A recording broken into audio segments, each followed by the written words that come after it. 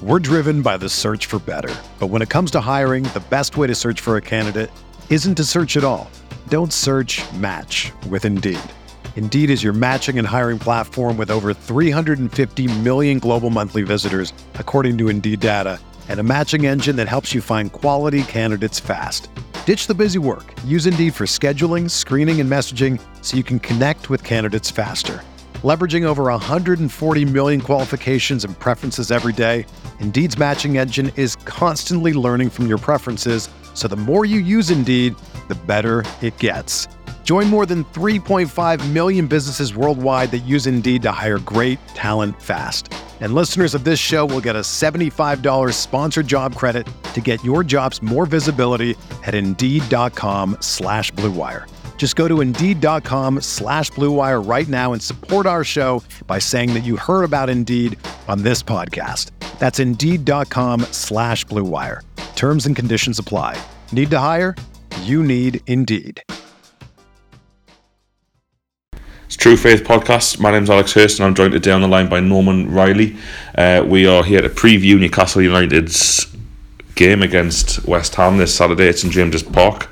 Obviously, we went out of the League Cup, or whatever it's called now.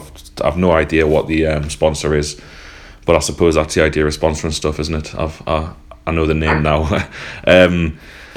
So we're going to talk about that. We're going to talk through last night, and then I'm going to ask Norman a few questions about the weekend and how he sees it. And then he has very kindly put together a guest for us. Brett, a West Ham United fan, will be joining me at least in the second half of the show. So Norman, are you well? I'm very well, Alex. Thank you. How are you doing? I'm a bit tired. I wasn't expecting extra time. Past me bedtime by the time I got home. I must say I'm a little bit despondent about last night's result, but I mean at the same time I suppose when I looked at the team that had been put out, it was one of those moments where I thought, this could go either way. From kind of think if he puts out a relatively strong side, I think we'll do them. But the team that was put out, it did give me those kind of pre-match nerves I wasn't expecting. But obviously, as I wasn't there, it'll be better if I ask you a couple of questions. Just a few on the players that he selected. I've read a few things on social media about Darlow perhaps looking a little bit disinterested, but then I read your match report and you said he pulled off a couple of saves. I'd be interested to hear what you thought of his overall performance. Yeah, that's a strange one because, again, when I wrote the match report, a couple of people have commented saying that they thought Darlow was poor, and there's a couple. Darlow always impresses me because he's so quick from his line compared to Elliott, and because he communicates much better with the back four.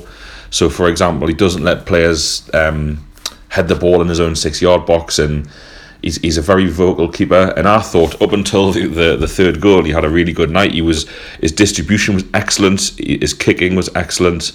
He pulled off, particularly when at 2-1 down, he pulled off two very good saves. One a one-on-one, and another a save low down, which were very good.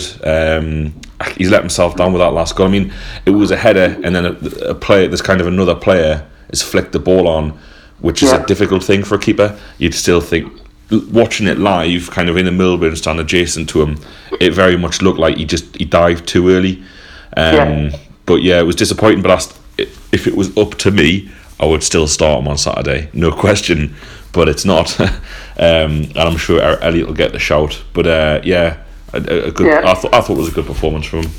I agree. I think my personal preference will be for Darlow, but there you go. I think, like you say, Elliott will be back in the side. Another one, and the reason I'm interested in this is because he's kind of obviously his background. I think there's a Turkish family in there, and there's been rumours of him going to Turkey on loan. Was Barlieza or Barlieza? Yeah. I don't know how to pronounce it. If I pronounce it jokingly, Barlieza. So what did you make of him? Did he offer anything that kind of maybe you thought, you know what, this could be someone who might get into the first team in the Premier League at some point? I wouldn't go that far, but he was a lot like the team. We started really well in the first 5 minutes and we scored after 7 minutes or something, and then we were rubbish for about 25 minutes, half an hour, which is a long time to be rubbish. And he really struggled, and it didn't help that he had Saive alongside him, who was also struggling massively.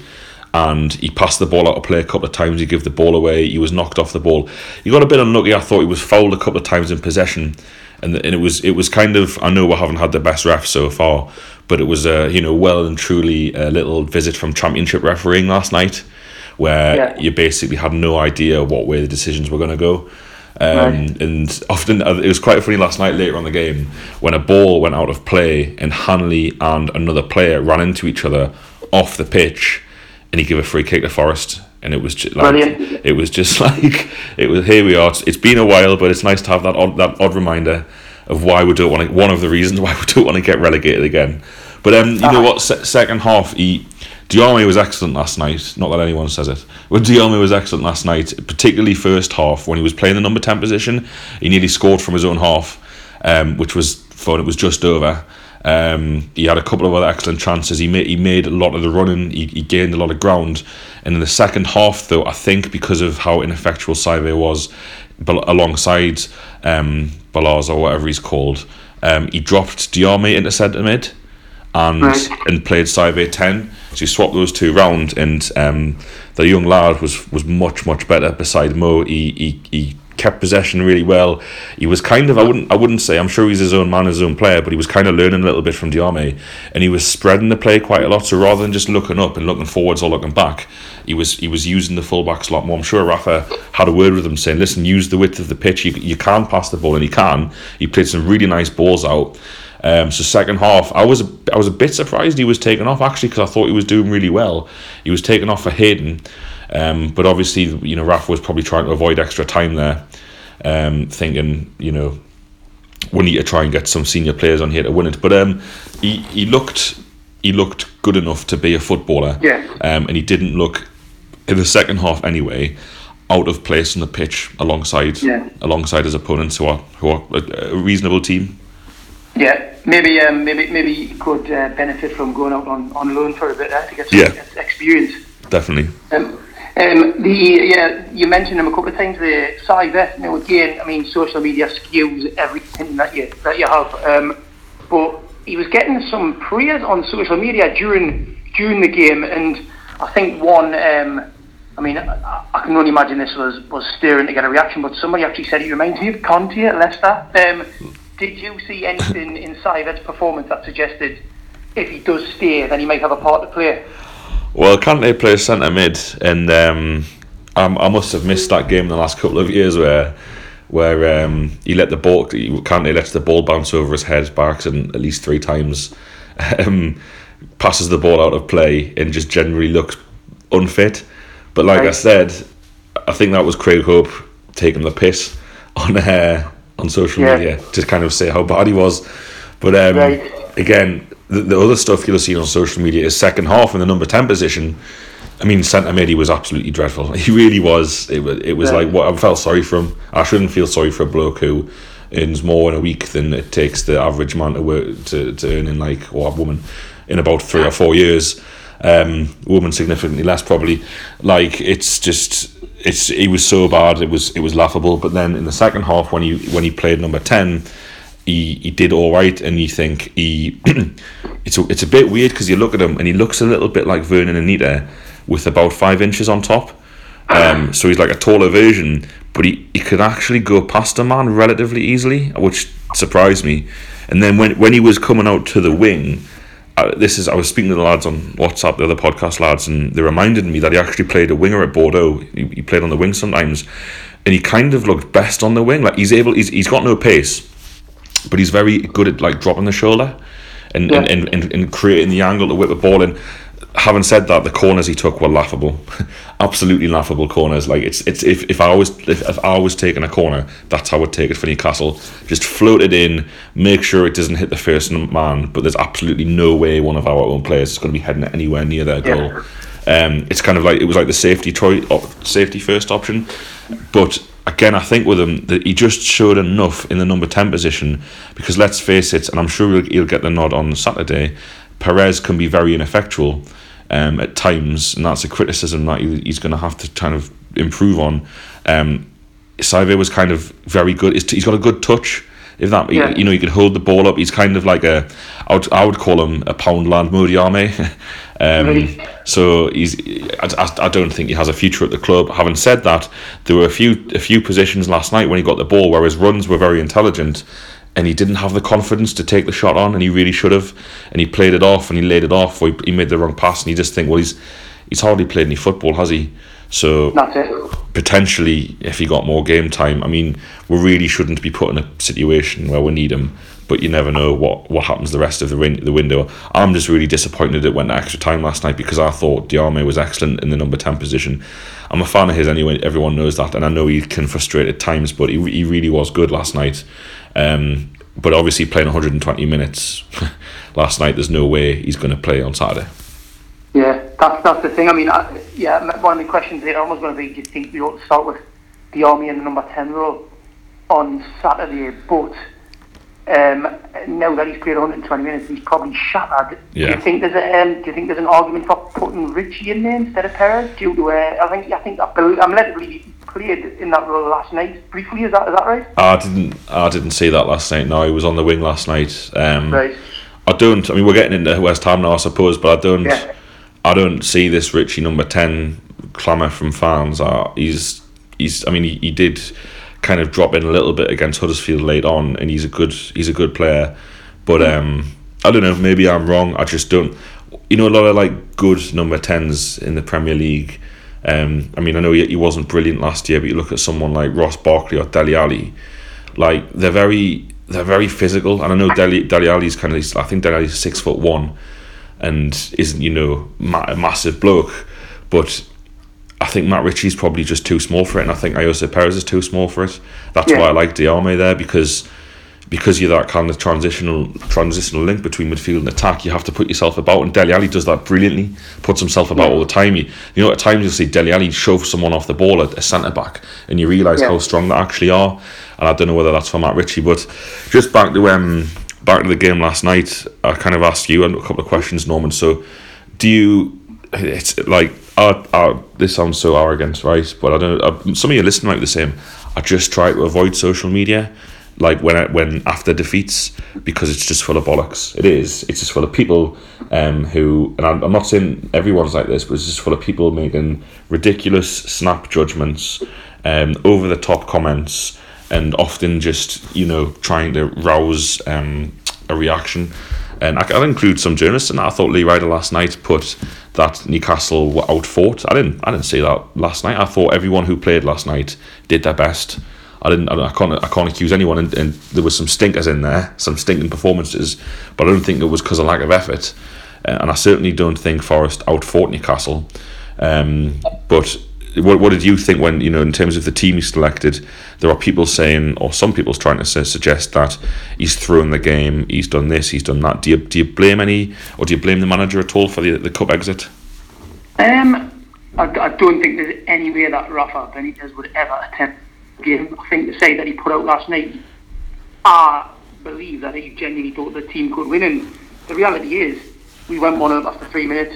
It was 2-2 in 80 minutes. We were just as much in the game as Forest, and what I suppose it does highlight, obviously, is the strength in depth. I mean, for example, I think Sterry played right back, and would you say he's our third choice right back, and he's just back from injury as well.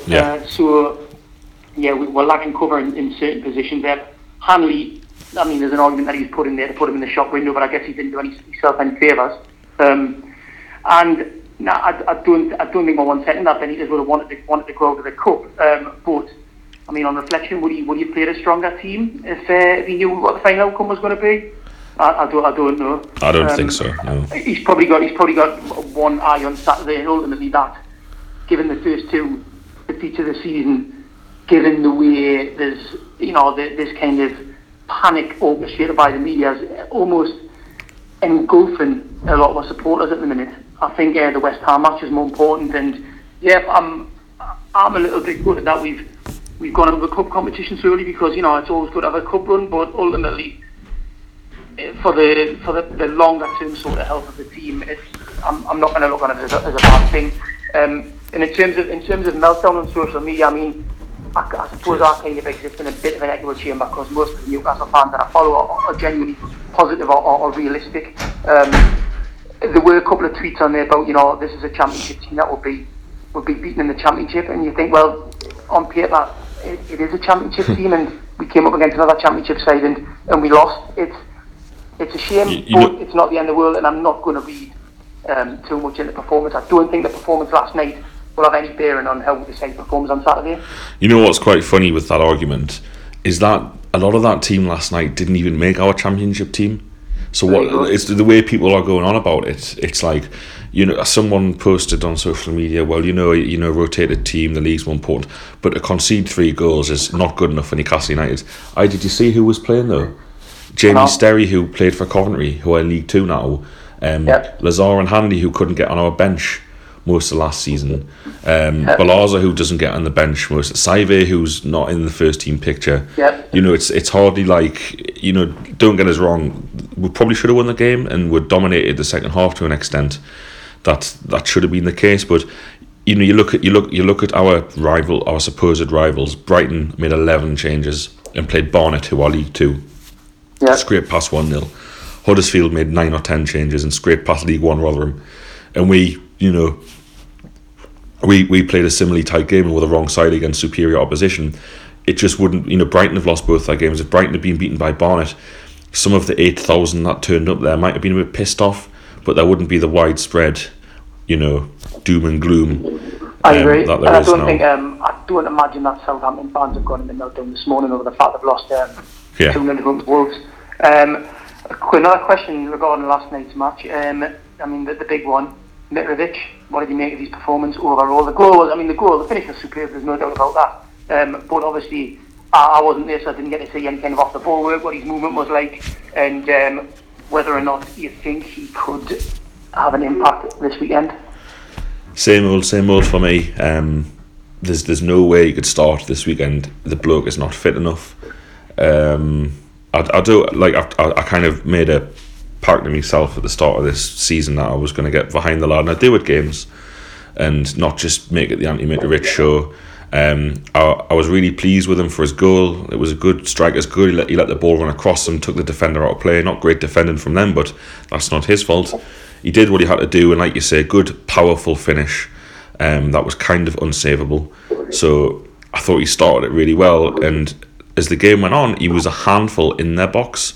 When the ball was in their box and he was on it, he was a handful, and he did all right. And that's so from that perspective, well done. He did well. Positive. All of last season's failures were still evident.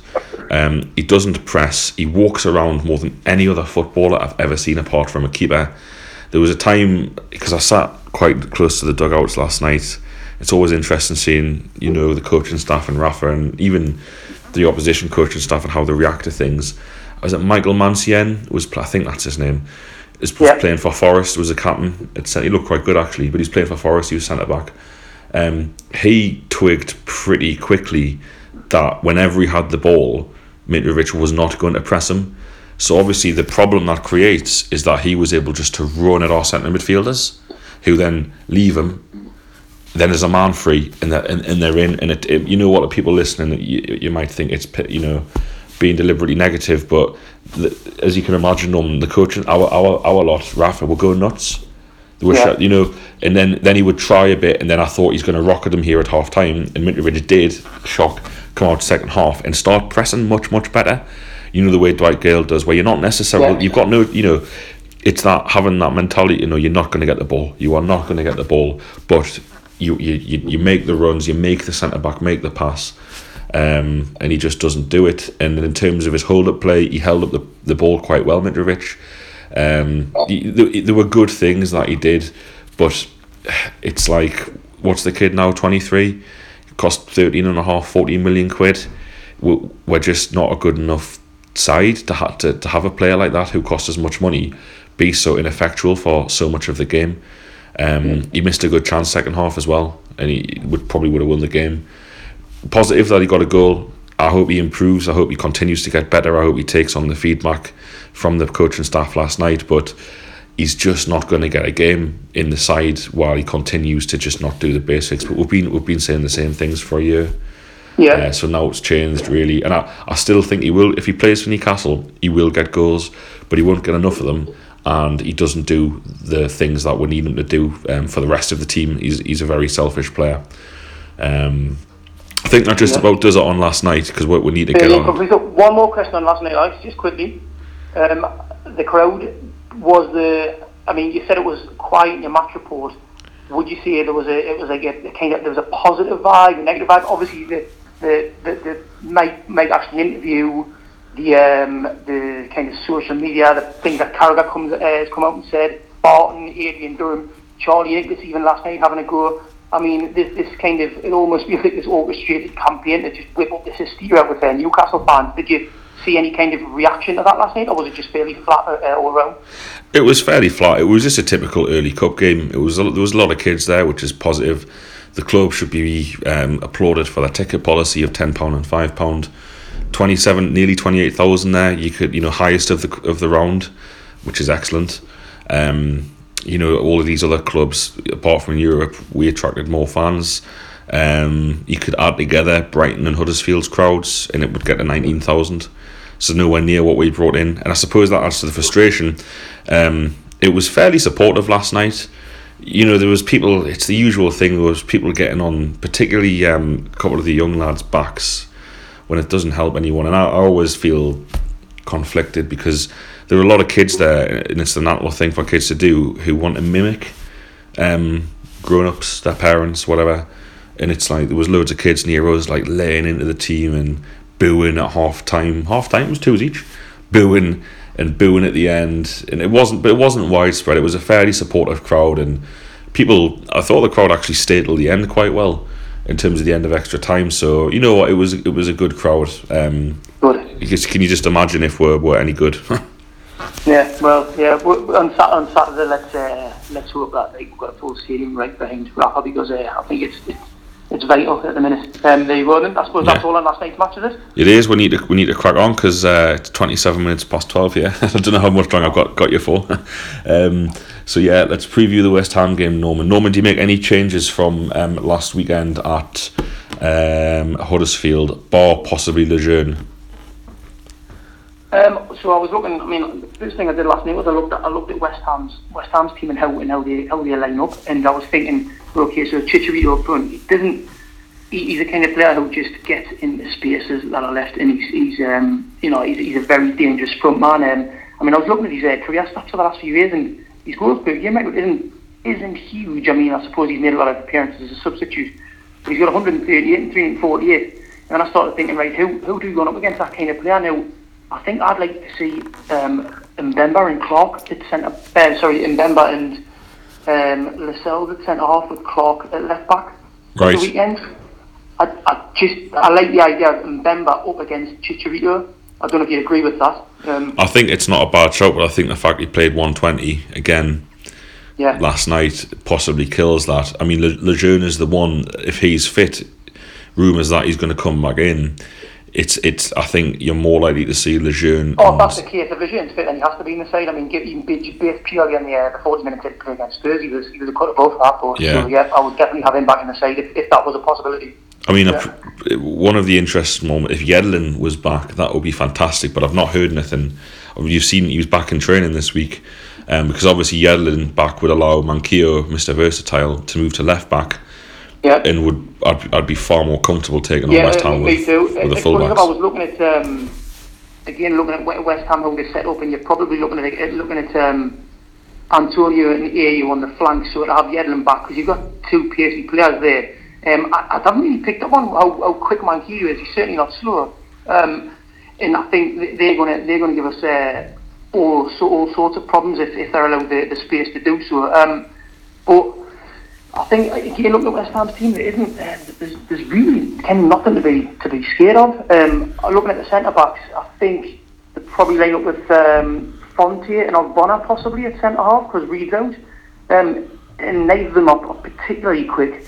So up front, that's an interesting area tomorrow. I mean, the rumours about Gale, is he injured? Is he ill? Have you any idea whether he'll be available or not? No, I think because he played against Huddersfield while ill, and he was way off the pace, and that kind of explains it a bit. You'd hope he'd be back, because I would back him to get joy against those two centre backs. Yeah, me too. The key thing is for Gayle and for the whole team is the lack of Shelvey, and I don't know what I was hoping that Diarmid would come in, even at centre mid, just someone with a bit more vision than Marino or Hayden, but it's likely going to be those two again, with Perez behind Gayle and Atsu and Richie on the wings. Do you back to really make inroads against this West Ham side, or do you see another very touchy defensive display? Well, with us being at home, I'd like to think that we're going to press them a bit more than we did obviously against Spurs and Huddersfield, where we kind of let those two say dictate the dictate the pace of the game. In both games against Spurs before the send off and against Huddersfield, we did kind of limit them to 30 yards outside our box and some long range efforts. Yeah. So I can't really knock the setup in those two games. In fact, I can't knock it at all. Like, I could see exactly what Benitez was, what his ideas were. But tomorrow, I think this team West Ham, I think they're fragile in terms of their confidence. They've got battered off Man U, and they were lucky against Southampton, to be fair. Chitchwick got a couple of goals, brought them back into down to 10 men, but they lost at the last minute. So that's going to have, I would think, a kind of psychological impact. If we get an early goal to settle our crowd, I think that'll be massive. I think if we get an early goal, the positivity will start running through the stadium, and we could go on and win 2-0. But it just depends. The number 10 role is the real sticking point at the minute, because Perez and Gayle in that kind of sort of partnership, it doesn't really fill you with much confidence, does it? No, I mean the interesting thing for me is Perez probably had one of his best ever games in Newcastle for me a couple of years ago on Shelvey's debut against West Ham, 1-2-1. Yeah. And I'm that's kind of straw clutching here, but I felt that. Where was he playing? He was playing. He was playing. Yeah, he was McLaren. He was playing 10. He was playing 10 behind. Right. Who was he playing behind? Who was Mitrovic probably? And what I think I remember when we talked about it in the podcast, then basically we just said West Ham just kind of had no plan for him. They just kind of let him. No one tracked him. I remember he scored a good goal from outside the box, and he was just as free as a bird. Whether West Ham have changed tactically, I don't know. But I've looked at the first 3 games of the season. I mean, I even watched the game against Cheltenham last night, which didn't give any. There's no indicator in that game. But they do seem to settle, and it looks almost like a loose 4-4-2 formation. And then you look at the fullbacks. You've got Zabaleta, who is unbelievably slow. So there's a part of us would like to see. I mean, again, he's just played a long match, but the pace of Murphy or Atsu could get a lot of joy against Zabaleta. And Aarons as well. I mean, I know he went off midway through the second half. Again, I don't know if there's any reports on him being possibly injured, but if we can bring on Aarons in the second half against either Cresswell or Zabaleta, depending on the flank, then there's the opportunity there for to exploit that lack of pace. I promise you, Norman Aarons will come on Saturday, because he was absolutely fantastic last night. He was a cut above anyone on that pitch, and Rafa's confirmed he just had cramp. And the usual things on social media, people saying the piss, footballer cramp, he's 22, cramp. It's like, well, he's battled his way back from how many injuries, That's all relative, mate, isn't it? Yeah, I mean, it's almost like I played football and I got cramp. I mean, but I'm playing it in an absolutely terrible standard. I get cramp because I'm a terrible player. They're playing the highly professional game. They're fit athletes, but they're playing at such a level and such a pace, they get cramp. I mean, it's but also with him, he maybe could have continued, but the psychology of something not being quite right, considering everything he's been through, it is probably, particularly in these early days, best to just get him off and make sure that recover. But I'm positive if he's available on the bench, because of how well he played last night, he will play, particularly if we're chasing a goal second half or some of the second half on Saturday. He was that good last night. That's good to hear. Norman, I don't know how much longer I've got you for. But do you want to give us a quick prediction how you think it'll go on Saturday? If this is my thoughts on last night. I haven't changed. If we get, regardless of last night's result, I'm going to totally discount that. I think if we get an early goal and sort of the first 20 minutes, I think we'll go on and win comfortably. By comfortably, I mean 2-0 without having any kind of scary moments. Obviously, due to the fact that we've lost our first 2 games in the league, if you get to sort of the 65th, 70th minute and it's still tight, 0-0, then that's when the nerves start creeping in, and you don't want that to filter down to the pitch. But you know what? We're going to win 2-0, mate. We're going to win 2-0. It's going to be a brilliant performance, and the sun's going to be shining afterwards. There you go. I really hope you're right. What it would be great for is just setting people away beautifully for that international break. There's no worse than going to international break on the back of 3 defeats or even a draw. It would just give everyone ready for Swansea away. I don't know who Swansea have got on Saturday, but they'll probably get beat. So that'll probably be a massive game for them, which we can, I'm sure we could exploit. But I think it's crucial to go into Swansea and Stoke with at least 3 points on the board, and we could really attack those 2 games and try and get something from them. Right, Norman, thanks very much for joining us. It's absolutely brilliant, and I'm going to be joined very soon on the line by Brett. So I'm joined now on the line by Brett, West Ham United fan. Brett, thank you very much for joining us. Why don't you tell us a little bit about where the West Ham fans stand with Bilic at the moment, considering the season hasn't gone to plan so far? Don't know. I mean, the thing with Bilic is he's a strange one. He's more of like a cult hero as opposed to a sort of true West Ham legend. I think we're most of West Ham fans. I mean, he only played for us for a couple of seasons, so obviously it puts him in a little bit of good stead. But the first season, obviously, he came in after Allardyce, and you boys will know this. It's sort of football you get under any sort of Allardyce team, everyone was sort of over and moving cock-a-hoop. And then obviously we were losing Upton Park, and we had a pretty decent season. Obviously finished off with a win over Man United, which is always fun in the last game at home. But and then last season was a bit like brought back down to earth. I don't think he's been helped particularly by the board. They brought in a few sort of, let's say, not up to sort of Premiership standard footballers last year. Obviously a few of them took a bit of time to sort of get going, and then their quiet situation didn't really help either. So this season it's a bit of a see how you go. And last year was a bit disappointing, but you've got to be realistic as well. We're West Ham, we're not sort of Chelsea or anything, so sort of mid-table sort of is the first priority. And there was a little bit of flirtation with relegation at the start of last year, but I think as long as we can get those 40 points, that's what most West Ham fans will be looking at. You get the odd nutter who thinks we should be challenging for that Champions League just because we've moved into a brand new stadium, but I think we have to be realistic. So I think there's still money in the bank with him, but obviously people are starting to sort of question these sort of tactics, particularly now. They don't. Ironically, as an international class defender, we don't seem to be any good at the back. You mentioned the stadium there. From your perspective, were you a fan of the move? Personally, not that my opinion or any other fan opinions matters to West Ham fans. I'm gutted he's moved because Upton Park was one of my favourite away grounds, favourite away days. And from your perspective, how have you found the new stadium? I think thing is, I was talking to a couple of mates of mine about this the other week, and it's unfortunately now you need a 50,000 seater stadium just to stand still, because that's where everyone's going now. Tottenham are increasing their capacity, Chelsea are looking to build, Liverpool, even the smaller clubs, everyone's looking to get new, bigger stadiums, and we're in this sort of, unfortunately. I mean, I'm an old school West Ham fan, so I grew up over Upton Park, and you spent sort of up until about 15 trying to get in for under 13, and then you got to about 15, 16, try and get in the pub before the game, and then try and get in for under 13 because it cost £1 to get in Upton Park before the game. Do you know what I mean? So I've grown up over there. Obviously, weeknights at Upton Park were always amazing. The atmosphere's always been good. But even to be fair, with the seating, I sort of went over there a lot when I was younger.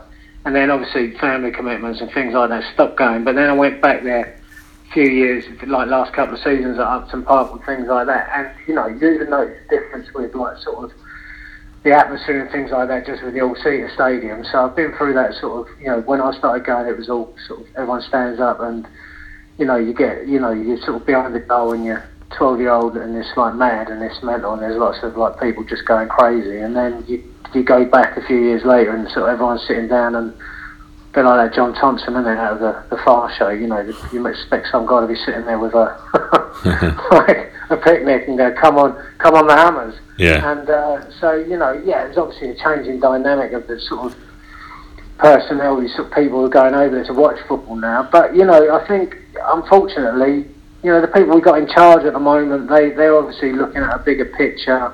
They're looking at sort of renovation in sort of Stratford after the Olympics, but also that local area, and they're sort of trying to close in on that sort of new professional sort of Canary Wharf sort of dynamic that are going to pay for like executive boxes at Stratford, but also trying to still pull in the sort of, you know, old school Essex and East End fans that used to go to Upton Park. So it's a difficult balancing act. I think, you know, if you're a team looking to go forward, and obviously this board I think are looking at that, then you've got to sort of upgrade. But yeah, I mean, no one wants to lose part of their heritage, do they? And, you know, and Upton Park, you know, was an amazing stadium, and like a lot of fans enjoyed the away games at Upton Park because it was so close to the pitch and you could sort of touch the players and give them a bit of mouth, you know what I mean, and all the rest of it. But it's, you know, it's just part of the times. You know, football's changing beyond recognition from when I started going as a kid, and I think now, you know, that's what it's become, you know, and you're going to see it all around the country. I think now, I think all the bigger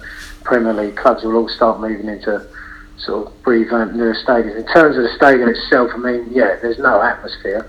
It's you know, it's an athletic stadium, isn't it? It's built for athletics, and they've tried to sort of make a football stadium out of it. But I think I said to you, didn't I? You know, if you're paying £2.50 a week for it, which we are, you know, then you know you jump at it, didn't you? And I think, you know, that was what happened with us. It came along. Karen Brady's a pretty shrewd operator, and she obviously saw the team who were representing sort of, you know, the mayoral team and everything else coming a mile off, and got the best deal that she could for us. So yeah, I mean, in terms of heritage and history and all the rest of it, and as a West Ham fan at heart, I'm probably not completely happy with it, but in terms of appreciating where the game's now going, then, you know, yeah, I mean, I think it's a no-brainer with the opportunity that was come up. A lot of the old school fans don't like it, and that's understandable, but, you know, and all the sort of history, you know, it's not just the stadium, it's like going to the games. You stop at a pie and mash shop, or you go into like sort of, you know, get a burger on the way to the ground, and selling the scarves and all the rest of it. Yeah, that's all gone now. You know what I mean? And, you know, so, you know, but I think that's just the way football is now for everyone. I may as well move you on to the game this week, and then I've tried to have a look online, see what West Ham fans are saying. There's a few West Ham fans quite confident. What do you share that? Do you think you'll get a win this weekend at St James's? I don't think we ever get anything at your place, do we? Very rarely.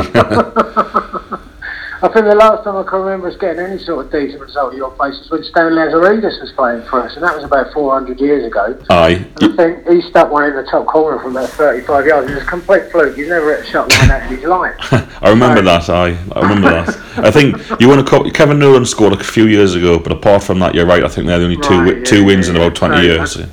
Yeah, I mean, we very rarely get anything up at your place. I don't know. There's a bit of, I mean, you know, obviously things. I'm not completely happy at in your manner, aren't they? So I don't think Benitez is particularly happy with the way Ashley's dealing with things at the moment. And you've had a few dodgy results start of the season, and last night against Forest wasn't too good. And we obviously got out win against Cheltenham, which is going to, you know, hopefully give us a bit of a lift. But, you know, we've got big players out at the moment. I mean, Carroll's still injured. He's always injured, isn't he? Let's be fair. So, and Lanzini's not playing at the moment, but they might. I mean, they're touch and go for the weekend. We've missed Coyote as well. So, and, you know, the rest of them are bedding in. You know, with us, to be honest, our defence is so. I mean, there's no pace in our team, and the defence is pretty shaky. So, if we can go up to your man and get a result, get like a 1-1 or a 0-0. I mean, I think we might score. Because obviously we've got an Anders up front and you know, Little P, so I think we've always got a chance of scoring. So you know, so I mean, I think best result for us, like, you know, my brain tells me that if we can get a 1-1 or a 2-2, even a 0-0, I'd be happy with that. If we can get, you know, my heart tells me obviously West Ham are going to win about 8-0, but I don't think that's the case. I think, you know, history tells me we won't get a lot. We never get a lot in your place, and I don't think either of us are particularly flying at the moment, so I wouldn't be surprised if it was a draw. Brett, nice one. Really appreciate your time. Thanks for coming on. Yes, no problem, mate. Take care, mate. And Cheers. good luck Saturday, yeah? Thank you. Take it easy.